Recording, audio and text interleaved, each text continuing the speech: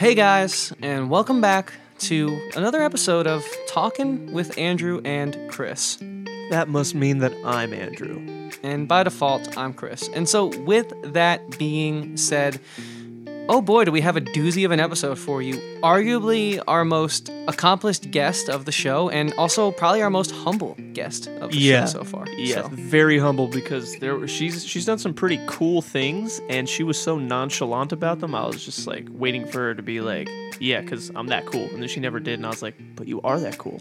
Yeah, and I don't know if you guys have like ever seen like Mr. Robot or like any shows like that, but like I pretty much like combed her brain. Like I was data mining, and I didn't mean to do it. I was just so intrigued. And so I think like, you know, we have our silly episodes, we have our episodes with just Andrew and I, which are coming up, but we also have like these kind of episodes where like when you get fortunate enough to talk to someone who's like been around the block as long as Colleen has it, and has done it as well as she has, you kind of, if you're an artist and you're hungry, this is just kind of what happens. So I hope you guys enjoy this. And like Chris just said, our guest today is the one, the only Colleen D'Agostino from The Material. And also standing on her own and solo a critical claim, as you'll hear in this episode. She's accomplished a lot, both in the alternative space and in the mainstream space, which you don't really see many people successfully pull off. Right. So. And the best thing that she could give you is not only, you know, like, oh, here's a songwriting tip. Oh, if you have music, put it here. She lets us in on a little bit more of behind the scenes of how to, you know, successfully navigate the music industry as an independent band. So this one is the one you want to take your notepad out for. Yeah, definitely. I mean, I think if you have even your finger slightly on the pulse, you understand that you can't just make music anymore and expect a label to pick you up. Like, you have to be on top of the more entrepreneurial side of things. And so we're just going to let Colleen explain all that to you, because she'll do it 10 times better than me or Andrew ever could. But for sure. But also, speaking of, you know, music and the song that we did with Colleen, spoiler alert, we have all of our other songs that unfortunately don't feature Colleen. Very unfortunate. On all of those beautiful DSPs, you know, Apple Music, Spotify, all that good stuff. We're also, as a band, The Stash NY on all social medias. For a second there, I thought you said we're also a band, The Stash and why? And I was going to be like, well, why don't you tell me, Andrew? And why are we a band, you may ask? Well, I'll tell you in a different podcast episode. But you said NY, as in New York, as in where we're from. New York. Sorry, we don't have the rights to that. Yeah, I mean, hey, I'm in a New York state of mind. I technically always am. I mean, I guess there is, yeah. That's kind of all I know. But with that being said, another thing I do know is that you guys keep showing so much support to this podcast. So almost much. to the point where it, like, kind of makes me feel bad, because I'm like, are we living up to the expectations? Like, this is kind of like a thing now. Yeah, it's like it started as just like, oh, cool, me and Chris, like, have the capability to record our funny conversations, and, like, we know some people in the industry, so, like, let's talk to them and then put them out there. And now people are like, yo, this is really cool, and I'm learning a lot. And we're like, oh, no. Now we got to teach things. Now people are coming to us for knowledge. Like, we're trying to find the knowledge too. No, yeah, exactly. And we're not putting a strain on our personal connections anymore. We're not, you know, losing friendships over booking guests. Really come a long way. And yeah, I couldn't be any more thankful for that. And so, you know, thank you guys. We could only have interviewed someone that's on a Grammy-nominated album because of the support you guys have given us. Right. Yeah, I mean, 100 and what did the kids say? 100 P? Something like that. P meaning perfect, so 100 perfect. 100 perfects. Yeah, that's a lot. And so, you know, thank you guys so much. You know where to find us. You know where to follow us. You're listening right now. And of course, that means the world. If you could leave a review, maybe 5 stars, or follow us on Spotify, whatever system allows you to interact with our show, that would also be helpful, so we can continue booking great guests, just like next week's Corey of Prince Daddy and the Hyena. And with that being said, we're done beating around the bush. Yeah, let's just get into it. What song are we starting this thing off with? Yeah, we're gonna start off. We're gonna save our collaboration for the end of this episode with Colleen. We're gonna start off with one of her originals from her solo project, Not the Material. Although you should go look that music up. Please go check it out, because if you played Rock Band, then you played The Material. So go show some respect. Right. Yeah. Andrew, what was the name of that song you played again? Just so people can, you know, get a little knowledge. It's a little ditty called "Moving to Seattle," one of the best songs in Rock Band's repertoire. Yeah, I could agree. And right now, I think we're going to play one of my personal favorites. I would argue it's one of her best songs, although they're all great. This is Somewhere in Between by Colleen D'Agostino on Talking with Andrew and Chris. Thanks for being here, guys.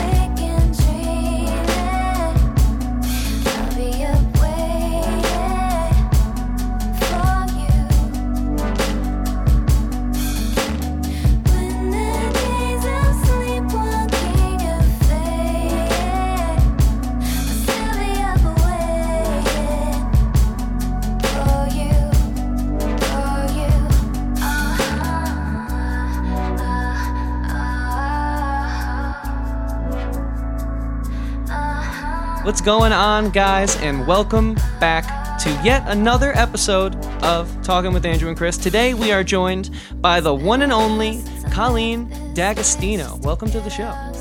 Thanks, guys. How's it going? It's going pretty good. It's going pretty good. Yeah, this is We're excited to be talking to you after singing with you. Yes, that is true. This is one of those weeks where you kind of got to ride this feeling because it might not be there for much longer. So, you caught us on a good time, I would say. Yeah, true. Nice. Yeah, so I mean, let's just jump right into it. Because we met you through a mutual connection, but before that we hadn't really been exposed to your music, and so obviously we really enjoyed it enough where we have a song together. Spoiler, cat's out of the bag, guys. But so you've been around for quite some time. Before you were a solo artist, you had a band, and I want to give you the opportunity to sort of take us through your musical journey. I think that'd be a fun way to start off this podcast, sort of like a little getting to know each other, and also just sort of painting the picture for our audience so they can really get to know you. And Cool. Hold no punches. We want to know the first time you ever even saw a guitar or something. You're like, wow, this is cool. Take us way back. Oh, Yeah, wow. take us way back if you don't mind. Okay. Well, I started singing when I was, I think, 7 years old. I started doing musical theater and stuff like that in school, and I begged my parents to let me have voice lessons and wanted to do it for real. I was obsessed with being a performer and an artist to the point where I literally wore a beret to school so people would know that I was an artist. Wow. Nice. I mean, that's a yeah. statement, especially Which as a kid. My family still likes to tease me about that. So, anyways, that was when I was a kid, and then when I was in high school, I continued taking voice lessons. I recorded my first EP, which is probably a bunch of covers of really bad musical theater covers.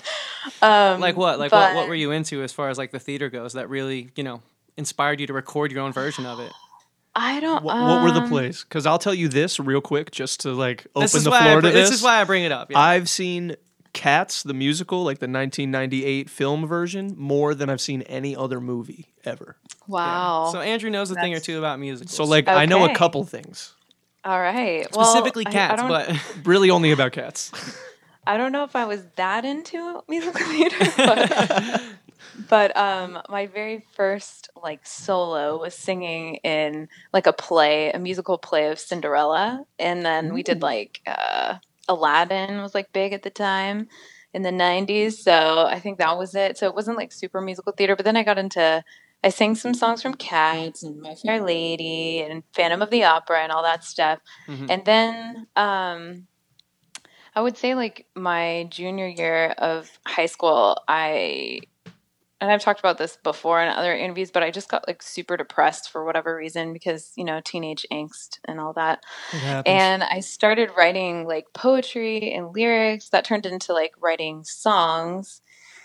And that's when I started telling my parents, like, look, I know you guys want me to go to college. If I'm going to college, like, I'm going to study music. And so they were supportive of that, even though I think they thought like music was always going to be a backup plan. So it's nice that I'm still doing it for a living. Yeah.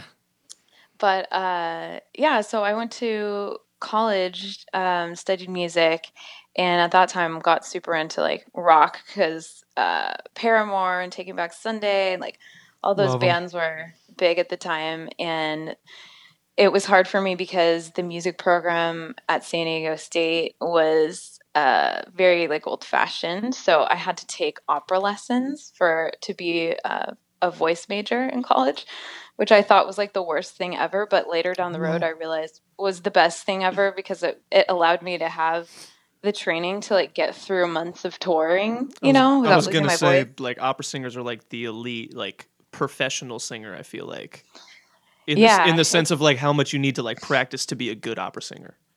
right. Yeah, it was tough. Like I had this voice teacher who was like this old opera, you know, amazing singer from Juilliard, like back in her day in her prime, and she was so hard on me to the point where I was like, I don't really know if I like music anymore. I kind of got over it for a minute Damn.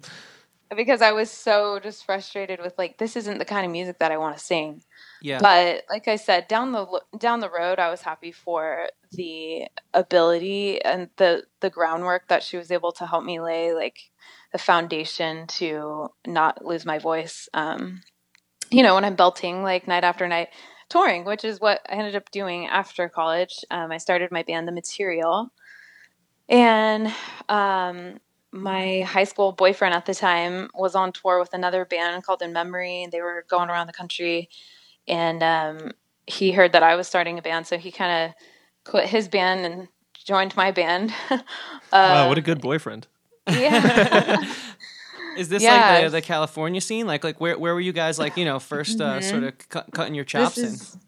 This is in San Diego. We both grew up in Simi Valley, California, which is just outside of Los Angeles.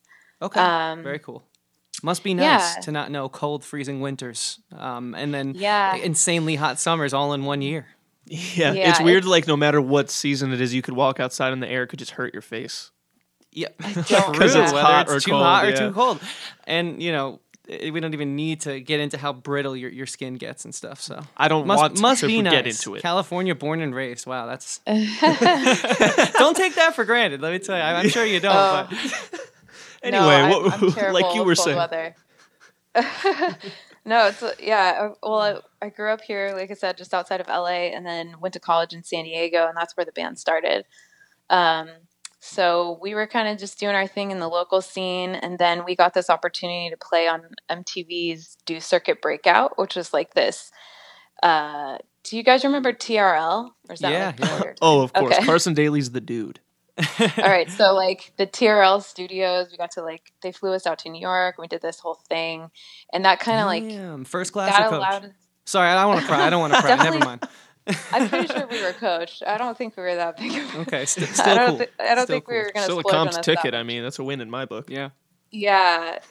It was cool because we had only been a band. We just put out like one EP, and it was kind of like the very beginning of our band, and so we got to do that. And through Not that, a bad start. Not Yeah. a bad start at all. Definitely not that bad. So how did you even get in contact with them, like as a brand new band, just to like get that off the ground? That's crazy. To me.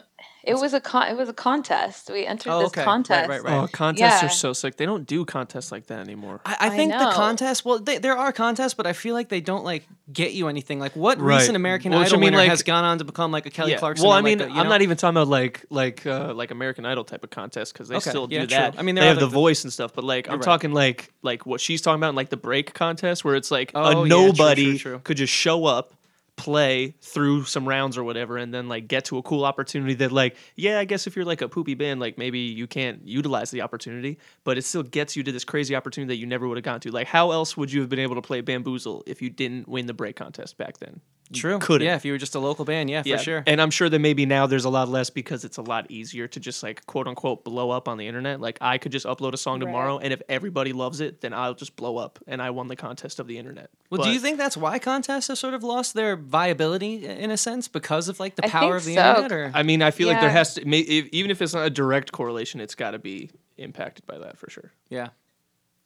That makes sense. Yeah, I think this is like before. This is like MySpace time, you guys. This is like before Instagram and all that kind of stuff. I illegally had a MySpace when I was 13. Yeah, you had to be 14. I was like, I'm getting in on this. So I don't want to keep cutting you off, but like one thing that does come to mind about MySpace is that I always wondered how people change their backgrounds. I just couldn't do it for the life of me. The best thing that MySpace did was teach a whole bunch of young kids the absolute basics of coding.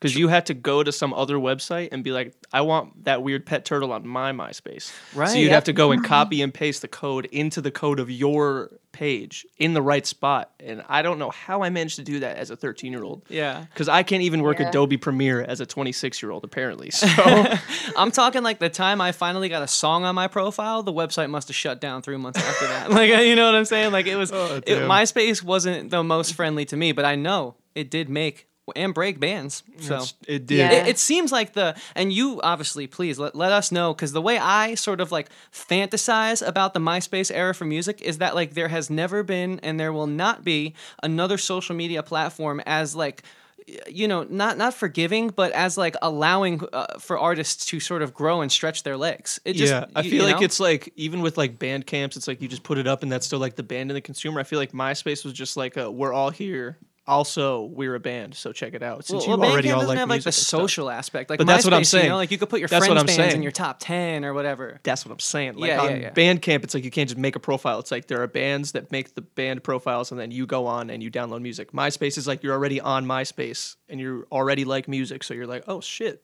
my favorite band has a MySpace just like me, and then it's all just like even more than the word accessible. It's like everyone's on the same playing field. Yeah, true. And I guess everyone like there was no, and correct me if I'm wrong, I mean to me I don't remember there being like a special band platform, right? Like you were on the same level as just like a regular user, no right? idea, Like dude. posting the same. I was like 14. Yeah, exactly. But like, so what? I think it was just easier to stand out at that time because, like you guys were saying, like I remember.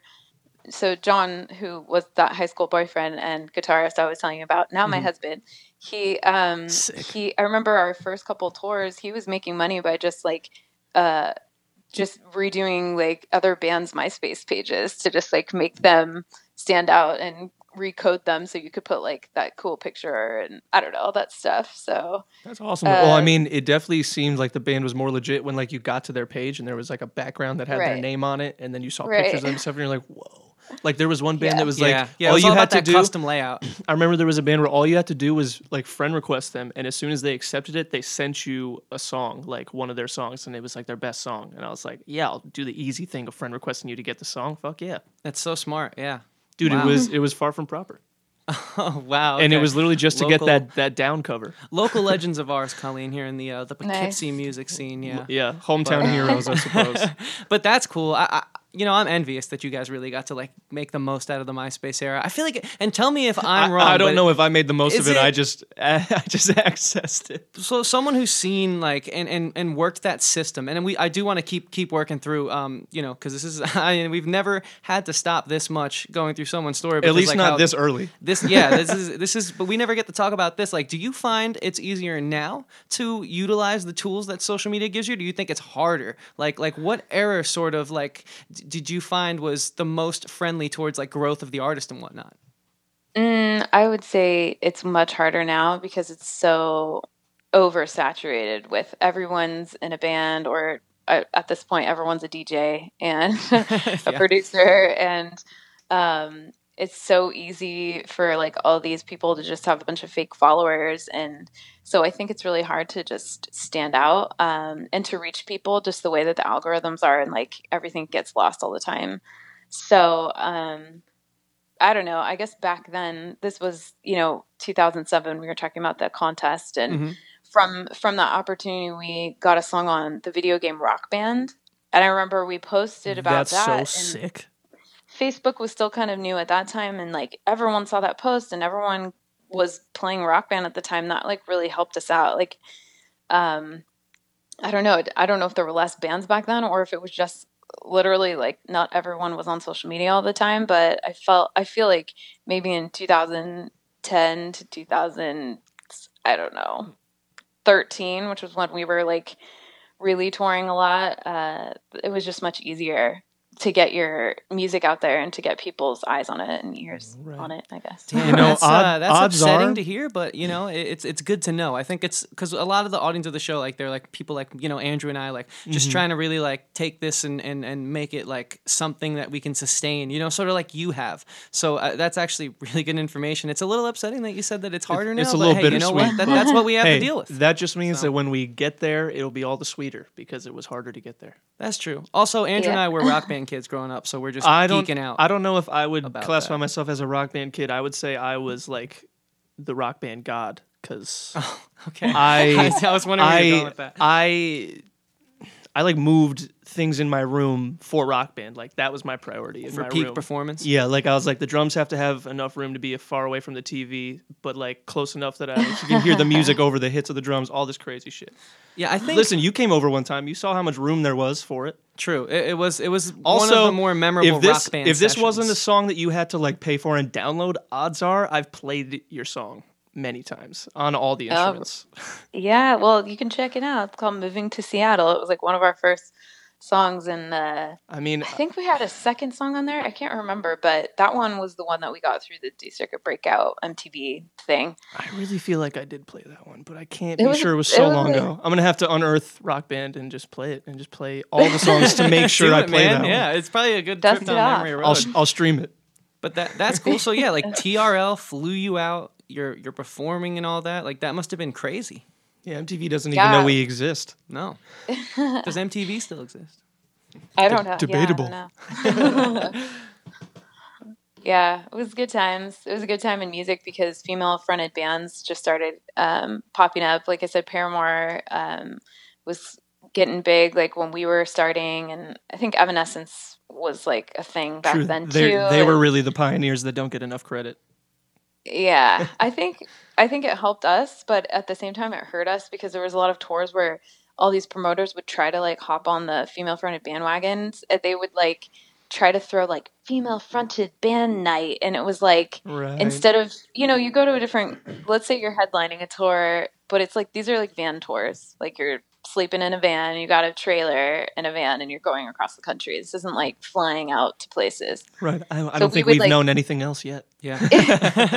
We would get to a show in like Florida and we'd be like headlining this tour with like maybe one other band, and they would, you know, when you're the band going to a venue, like you want that city's best opening band to play for you, like to open, because they're going to bring the people, you know what I mean? And the word's going to spread. But instead these promoters would see like that it was a female fronted band, and maybe we were on tour with another female fronted band. Like we toured with our friends New Year's Day and Blame Shift, two other female fronted bands at different times, and all these towns would just try to throw, oh well, there's this new up and coming female fronted band from this little town in Florida, let's put them on it. And they'd have like, you know, their parents like come 5 to the show and followers. that's Yeah, it. yeah. Yeah, instead Mhm. of like putting on just like the best local band that has the draw. So that was super frustrating at times because it's like, okay, we don't need to make a whole female fronted night. We used to call it the FFE, the female fronted extravaganza.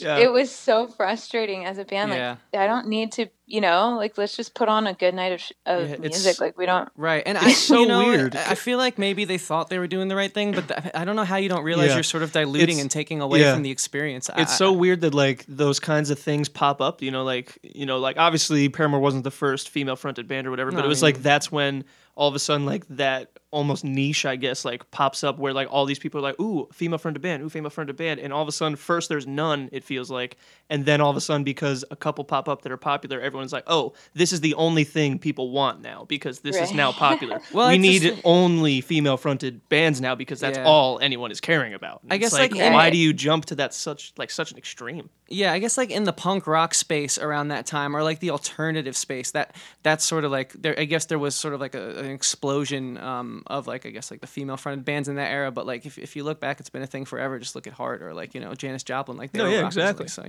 yeah. I guess people don't realize it dilutes Fleetwood the Mac. experience. But it seems like you guys made the best of that. Obviously, you went on to have like a pretty sick career with the material. But I guess that must have been a big like. Did it feel like a hurdle or a hill to overcome at first or? Yeah, I mean, because I didn't want to be put in a separate category, like, oh, a female fronted band. It's just like, no, we're just a rock band. We loved bands like Thrice and Circus Survive, and like we wanted to play the music that we wanted to play with the best bands that we could, But yeah, that sort of time of like emo rock music, it kind of got a little bit fizzled out by the electronic scene, which instead of being like just defeated by that, I just kind of like said, okay, well, I guess I'll try that. And then that led to other opportunities for me, Seems which to have was worked helpful. for you.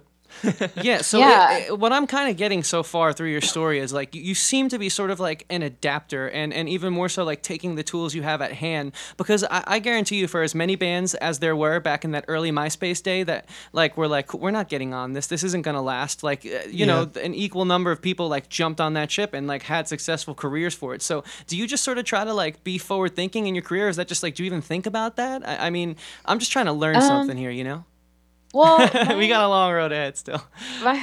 my experience with music is just that I love doing it. I love performing it. I love writing. I especially right now just love recording and collaborating with people. And so it wasn't necessarily like, oh, rock is dying out. Like I'm just gonna jump on to the next like popular thing. The way that I got into electronic music was kind of different because I had always loved like the production side of bands like Circus Survive that put in like electronic like pads into their music. I was always fascinated with that. So in 2013, the Material played our last show, and it wasn't supposed to be our last show. We had just finished a tour with that band Red Jumpsuit Apparatus, if you guys remember them. Love Oh 'em. yeah, Love 'em. And that was kind of like our last tour, and it just felt like we needed a break. We'd been doing it for so long. And so I thought, okay, well, let's just take a breather and I'm going to try my hand at like writing some electronic music. So I actually started a side project called With Beating Hearts. And I was kind of like dabbling in writing in that electro pop genre. And at that time, it kind of was a serendipitous thing. It wasn't totally planned out, but like we had a show, I guess, at the end of 2013, and a fan of our band from a show that we played like back in New York with the Material had moved out to LA, had started working for Dead Mouse's label as an attorney, and she just happened to come to our show at the Roxy in Hollywood and brought some people with her from Mousetrap and was like, oh, you should write some songs for Dead Mouse. And I'm like, okay, like I don't know that he's ever going to listen to them, but all right. but you can't say So, no to that though. Yeah, exactly. Right. Like I figured, okay, I'll try it out. So I wrote a couple of songs, and then next thing I know, it's like up on his SoundCloud page.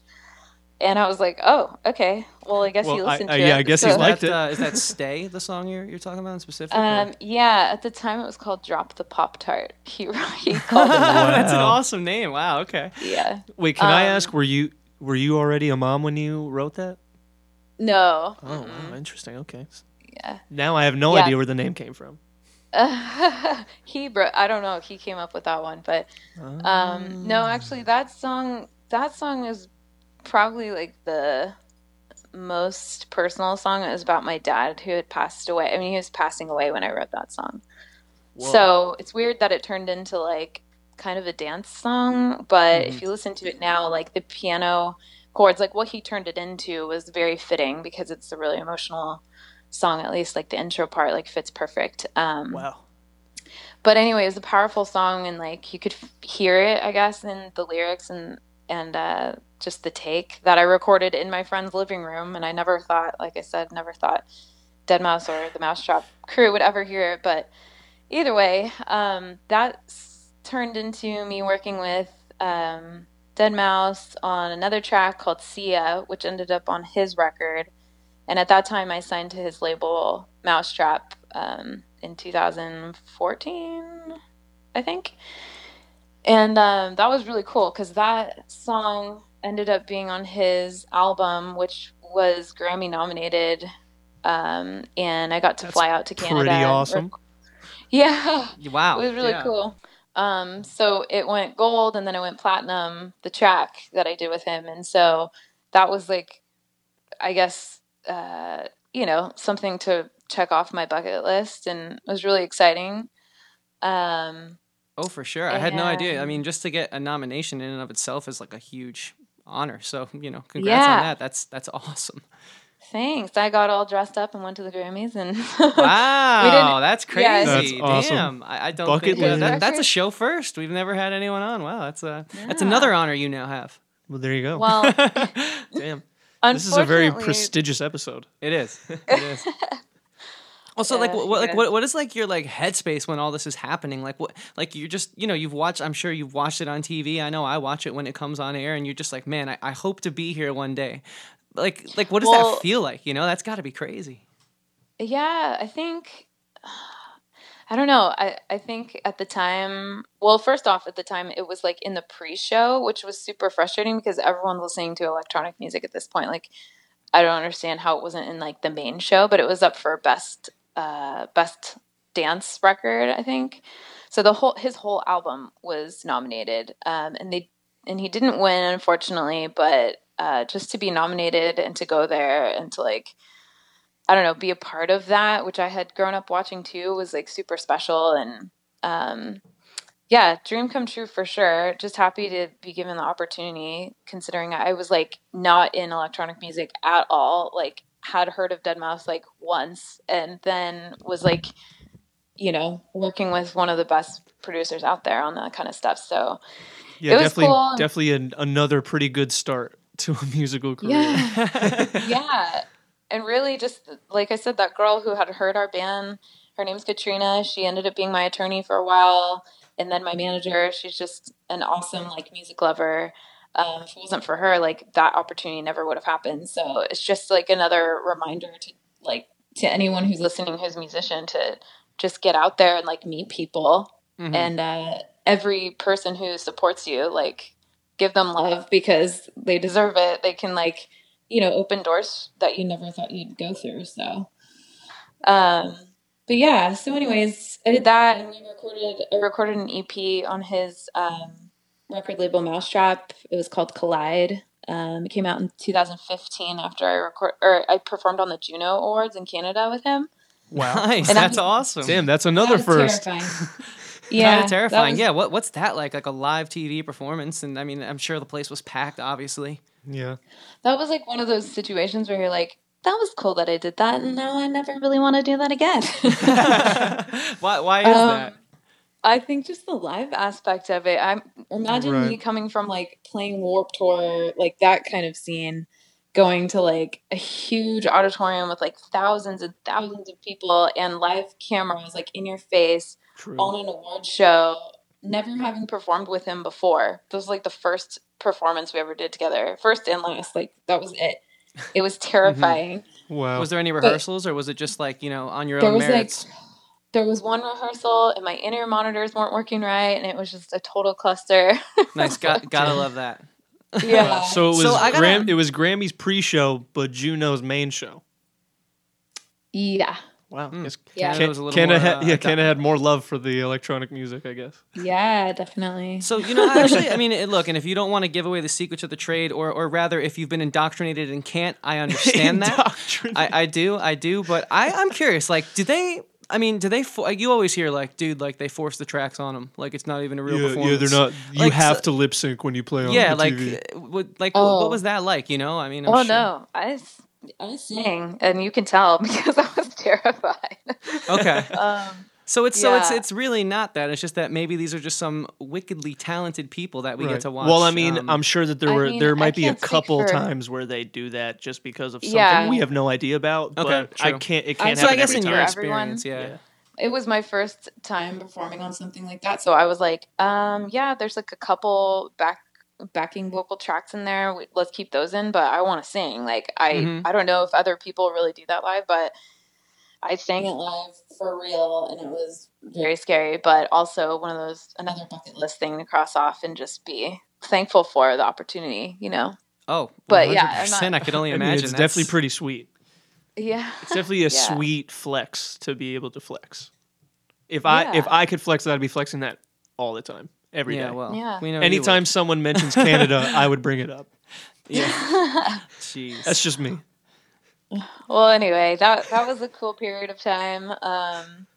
And then from Mousetrap, I met like a lot of really cool up and coming producers that were also on the label, and we collaborated on different things, which has been fun. So since then, I've done like lots of little collabs with different artists that I met through that label. I got out of my deal to just start releasing music that felt a little bit more like me. A couple EPs, another EP with The Material 2 years ago, and because as much as I love the electronic scene and I love collaborating on it, I didn't really feel like I belonged on the label being a vocalist and not like a DJ producer. I was the only female on the label at first and the only singer on the label. I mean, there's been a couple of females since then, but it just didn't really feel like the best spot for me. And I think they felt the same. So it was like, okay, well, let's just do like features and collabs together. But I knew my heart was really more in the rock world. So I wanted to get back to that a little bit. Yeah, no. So basically, if I'm understanding this correctly, you sort of did you like negotiate out of your contract earlier than expected, or? Yeah, it seemed like probably the best thing to do at the time. And I think that all of the parties involved got like what we wanted out of everything, like we did some really cool music together, but ultimately like I wasn't trying to go on a tour as like a DJ producer. Like I was, I am a singer and I wanted to just like be able to collaborate with whoever and, make cool music that might be out of that genre. So yeah. And your new EP certainly has like that electronic touch, but I can see how it's not necessarily like strictly abiding by the EDM format or whatever you would call it. So yeah, well, my latest one I did with this guy Atlas, who's also from Canada. Not Atlas, with Echo. Atlas is another Mousetrap producer who's really good, and he actually just put out a record that I really like. It's called Lavender God, if you guys want to check that out. But I did this EP called Sleepwalk, and it came out in September of last year with Echo, and Echo and I were on Mousetrap at the same time, so that's how we met. And he's from Montreal, and he just kept sending me like tracks, and I'm like thinking that these are for his album, and we just kept doing one after the next, and they were really cool. Ultimately, we decided to put out an EP together. So I put it out under my name, but he produced all the tracks, and he's just like a super talented guy. And so, yeah, that's how that one came together. That's my latest work, aside from Overdrive with you guys. Yeah. The most recent. Yep, and thank you again for doing that. We're super happy with how it came out. Yeah, it's probably the best song we've put out yet. I would say so. Nice. Yeah. So I gotta ask though, because like a lot of the audience of this show is sort of like Andrew and I's peers, our friends, and of course like there are other people who aren't into the music, but they still have been listening, and so. What I want to know is, so you left the stability of a label, which isn't that preposterous in like, this, especially the 2010s, right? We hear a lot about like the independent artists and at the top of the tier, the upper echelon of that, you have like, your Chance the Rappers or your Macklemores, but like, there's a lot of work that it takes to be a sustainable independent artist, and especially you like having a family, having like two bands that you have to like keep the engines, two creative paths rather, one solo, one's a band that you have to keep like the creative engines rolling on. Was there like some sort of fear there, or was like what is that experience like? Because it's like you hear so much about people chasing the label, but you don't really hear too much about like them leaving the label, and so I feel like there's like something to be learned here. If you wouldn't mind just sort of like letting us into like that decision. Yeah, well, first off, I just would say there was no bad blood. There still like isn't. I do plenty of collaborations with the label, with different artists and stuff. So, but it's just a matter of like I guess I'm speaking to other artists out there, like, especially if you're up and coming, like, without a label, you have more freedom. As long as you set yourself up correctly, like, make sure set up an entity so that you can collect your publishing royalties and your writers royalties, like with ASCAP or BMI, Sound Exchange. I mean, there's all these avenues that people are not using, like they don't know exist or don't think that they're entitled to. But the freedom that you have without a label, like you're going to make 100% of your publishing, and that's like really important. That was important to me because the Material was an independent band for a long time. And so these placements that we got on like MTV and stuff like that, we were making like a decent amount of money for a band touring in a van.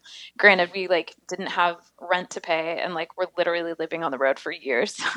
So, but then, the opposite side of that is like a label is always going to give you more visibility. It's going to connect you with your listeners. And as long as you're like in the right place, you're going to, you have like this machine working behind you, helping to get you out in front of other people. So I think, it depends on the type of person you are. I've always been more of an entrepreneur type person. I'm like probably the most responsible artist that you'll ever meet because I have like a good handle on, like, when we were doing the band thing, I turned us, into an S corp, now an LLC. Like, we had a bank account and like, all of the little components that you would have as like an actual company.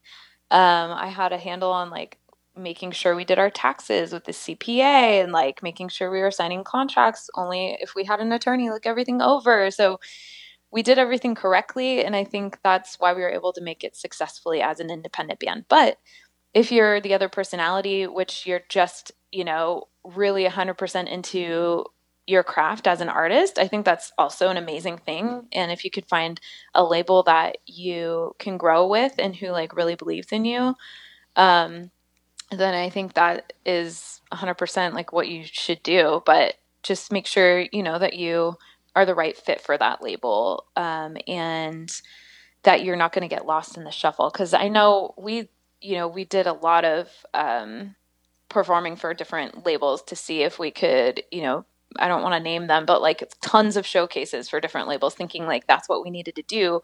But we had so many people tell us like, oh, that's really cool, but we already have like a Paramore, or, name the one female fronted band that they have on their roster. And it was like, they couldn't have two. It was super frustrating. And we were like, you know what, we're not going to sit around and wait to be, either shelved to where the label's not going to put any money or time into us, or just constantly compared to, a Paramore or an Evanescence, or I can't think of any of the other bands that were out there at the time, but there were a couple, and it was just like, it was frustrating. So we just kept going on and doing our own thing. And, I'm happy we did, because I think we picked up a lot of skills on how to sustain our career independently. We each had like a job in the band, and John was like our graphic designer who would make our album art, and he would make our website and set up our online store, and then make our t-shirt design so that we had merch to sell. And like, it's crazy. Like if you ever go into like a real job, you can put being in a band like on your resume, because it really does require to wear like so many hats. Yeah, no, that is true. So that I'm glad you brought up the Material and you sort of divulging that. And, thank you again for like really peeling back the curtain. I think it's super helpful for me right now, and I'm sure a lot of people are going to get a lot out of this. But so what decade was it easier to sort of navigate in the independent space? Because like I feel like, obviously, I mean, I know it's probably the modern decade, but I could be wrong. But that's what I think. That's what my gut's telling me. But also, like, you guys did play Warped Tour, and you guys did open up for like Red Jumpsuit Apparatus, who, like, honestly, like, if there was a decade to open up for them, it was like the 2000s. So like, was it harder to sort of like do those types of things that other bands like needed labels and agents for, especially like pre-social media, where you could just DM someone? Like, it was, you know what I'm trying to say? Like, what was that like, sort of? There was a point in our career where, like Twitter became big, and it was like once you started having booking agents who were like, oh, let's see how many Twitter followers they have first before we book them on the show or whatever, that's when it started getting frustrating. That's when, like I said, I think the market got like oversaturated with like a million, like everyone's doing music now, right? So I don't know that I don't really know if it's easier now or vice versa. It's just kind of depends on how much time you want to put into that, basically. Like, it's hard as an artist to want to 100% like put your time and energy into actually making your music and not spending all of your time on social media trying to promote it. So that's where a label or having a team in place is helpful, especially now, because you literally have to have somebody working on the other side so that your music actually gets out into the wilderness. Right. It's like, correct me if I'm wrong, it almost seems like it's like back then the tools were less accessible, but once you got there and got the tools, it was a lot easier to use them. And now it seems like everybody has the tools, but it's a lot harder to use them the right way and like stay at a point where people are hearing your stuff, Yeah. Kinda I seems mean, I like guess that, I in think. a band mentality, like, which is why I liked what you guys are doing, because it wasn't just like, one person. It's like you guys have that band, you have that family, you have like the ability to draw on different people's strengths and like, okay, this person's really like going to be the head of our band's like social media. So you like deal with that, and I'll deal with like, finding us a good booking agency or a manager or, setting us up with like a label showcase or whatever. But there's always got to be that person who's like, I'm going to write some like really awesome songs. Like, you need to have that piece. Otherwise, what's the point? No, it's definitely easier in solidarity almost to work with the team, regardless of how big of a scale it is or not. That's for sure the case. Thank you so much for I mean, I feel like this became like 21 questions with Colleen, but like honestly, like it's rare that how to get your band noticed with Colleen D'Agostino. It's rare that we get to speak to someone with like such experience, but also with like such success too, and so Right. like I do really appreciate Especially success in two different sides of the industry, really. Right, exactly. You pretty much got into, I wouldn't say got into it, but I think when EDM really started to explode, like you were sort of like right You were there. there. Yeah, you were sort of right there in it. So that's really cool. With that being said, we are almost done with our interview here. Unfortunately, I could pick your brain for hours, although I'm sure no one wants that. But, I know that Chris could do that. So before we let you get out of here, we have like a set question that we like to ask every guest, and I know what you're thinking, like, Chris, why did you not tell me this in advance? Like, I'm freaking out right now. Come on, dude. Like, that's being a booker of your podcast 101. And here's the reason. I have a good reason. One of the things that I find has made this question so special and has made it the only segment in our show is because it's sort of meant to be spontaneous, to sort of put you on the spot, because I want it to come like from the heart, So basically, because I have like, these thoughts all the time. I'm always like analyzing things. Just ask her the question, dude. Hey man, I'm trying to sell it, dude. We gotta fill it. We got 50 minutes to fill, dude. But anyways, some insider baseball. But basically, when you think of yourself as an artist, and if you haven't, I'm asking you to right now on the spot, and I'm sorry, but basically, is there a word that comes to mind that you would like to use to describe yourself? And you can obviously elaborate on it afterwards, but like we found like there's a real strength in sort of asking this question to people, and like the words that we've gotten are super interesting, and it's just been a really enjoyable segment to do. So yeah, does anything come to your mind when I ask you like how would you define yourself as an artist in one word? I would probably say passionate, because there's been like some things in my past, especially recently with like becoming a mom and like health problems and stuff like that like could easily derail me and just go like, okay, I'm just gonna like not do music anymore. But I feel like it's just something that's always been like, we started this podcast talking about me being like 7 years old wanting to sing, and I think that's just something I never wanted to give up on because it makes me happy and it feeds my soul. So I feel like, my passion for music is what gets me through like the hard times, and it also like helps sustain me when, things are going good. It feels like what I'm supposed to be doing. So, yeah. Beautiful. Wow. Well, thank you for sharing not only your answer with us, but some of your day with us and some of your time here. This was a great conversation. I think you probably answered that question faster than anyone else did. They were all like, "Oh, dang! Oh man!" Of all the words, I have no idea. Usually, I cut about 3 to 4 minutes out of this part of the podcast. I think that I'm not going to cut anything. So, hats off to you. You're a seasoned pro, and we appreciate you collaborating with us. And yeah, this was a very educational episode for both of us, I think. Yeah, and I really enjoyed it, I would say. Cool. Thanks, guys. Yeah, so before we let you go, where can the people find you? What can they expect from you? And look forward to all things Colleen going forward. Okay. Well, my website is ColleenDagostino.com, which is really hard to spell, but I'm sure you'll figure it out. And like Instagram, Twitter handle is Colleen TM, like the material. I've got, like I said, I put out an EP. It's called Sleepwalk. That was just a few months back. So if you want to check that out, any of my solo work is, on all the digital platforms.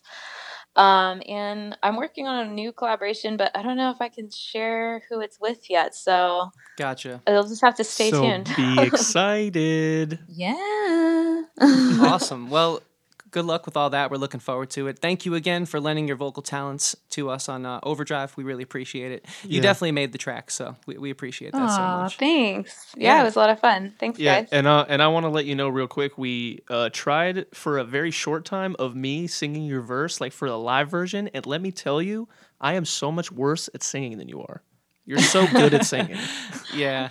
So we'll have to figure that one out live. But that was a compliment. And I guess a slight dig at myself, but it's a great verse. It's the truth, though. It's true. Yeah. Well, with that being said, we're going to leave you with that song. It is called Overdrive by The Stash, featuring Colleen D'Agostino. Colleen, thank you so much, and have a great day. Yeah. We appreciate you being here. Thanks for having me.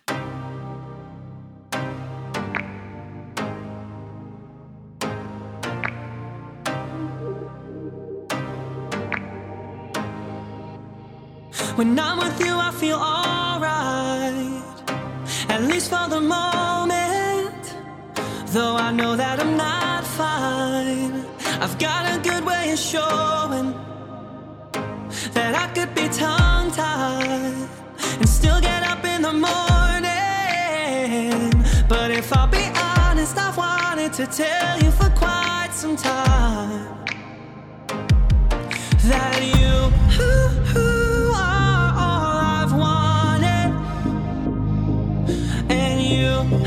who are all I need.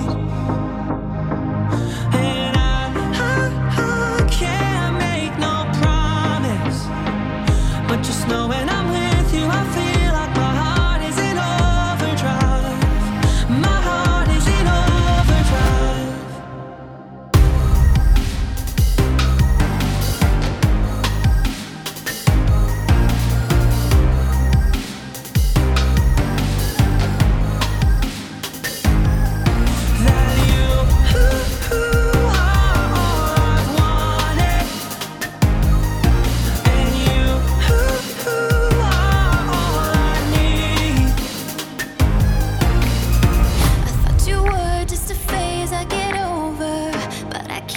You out of my head, and I don't wanna hide.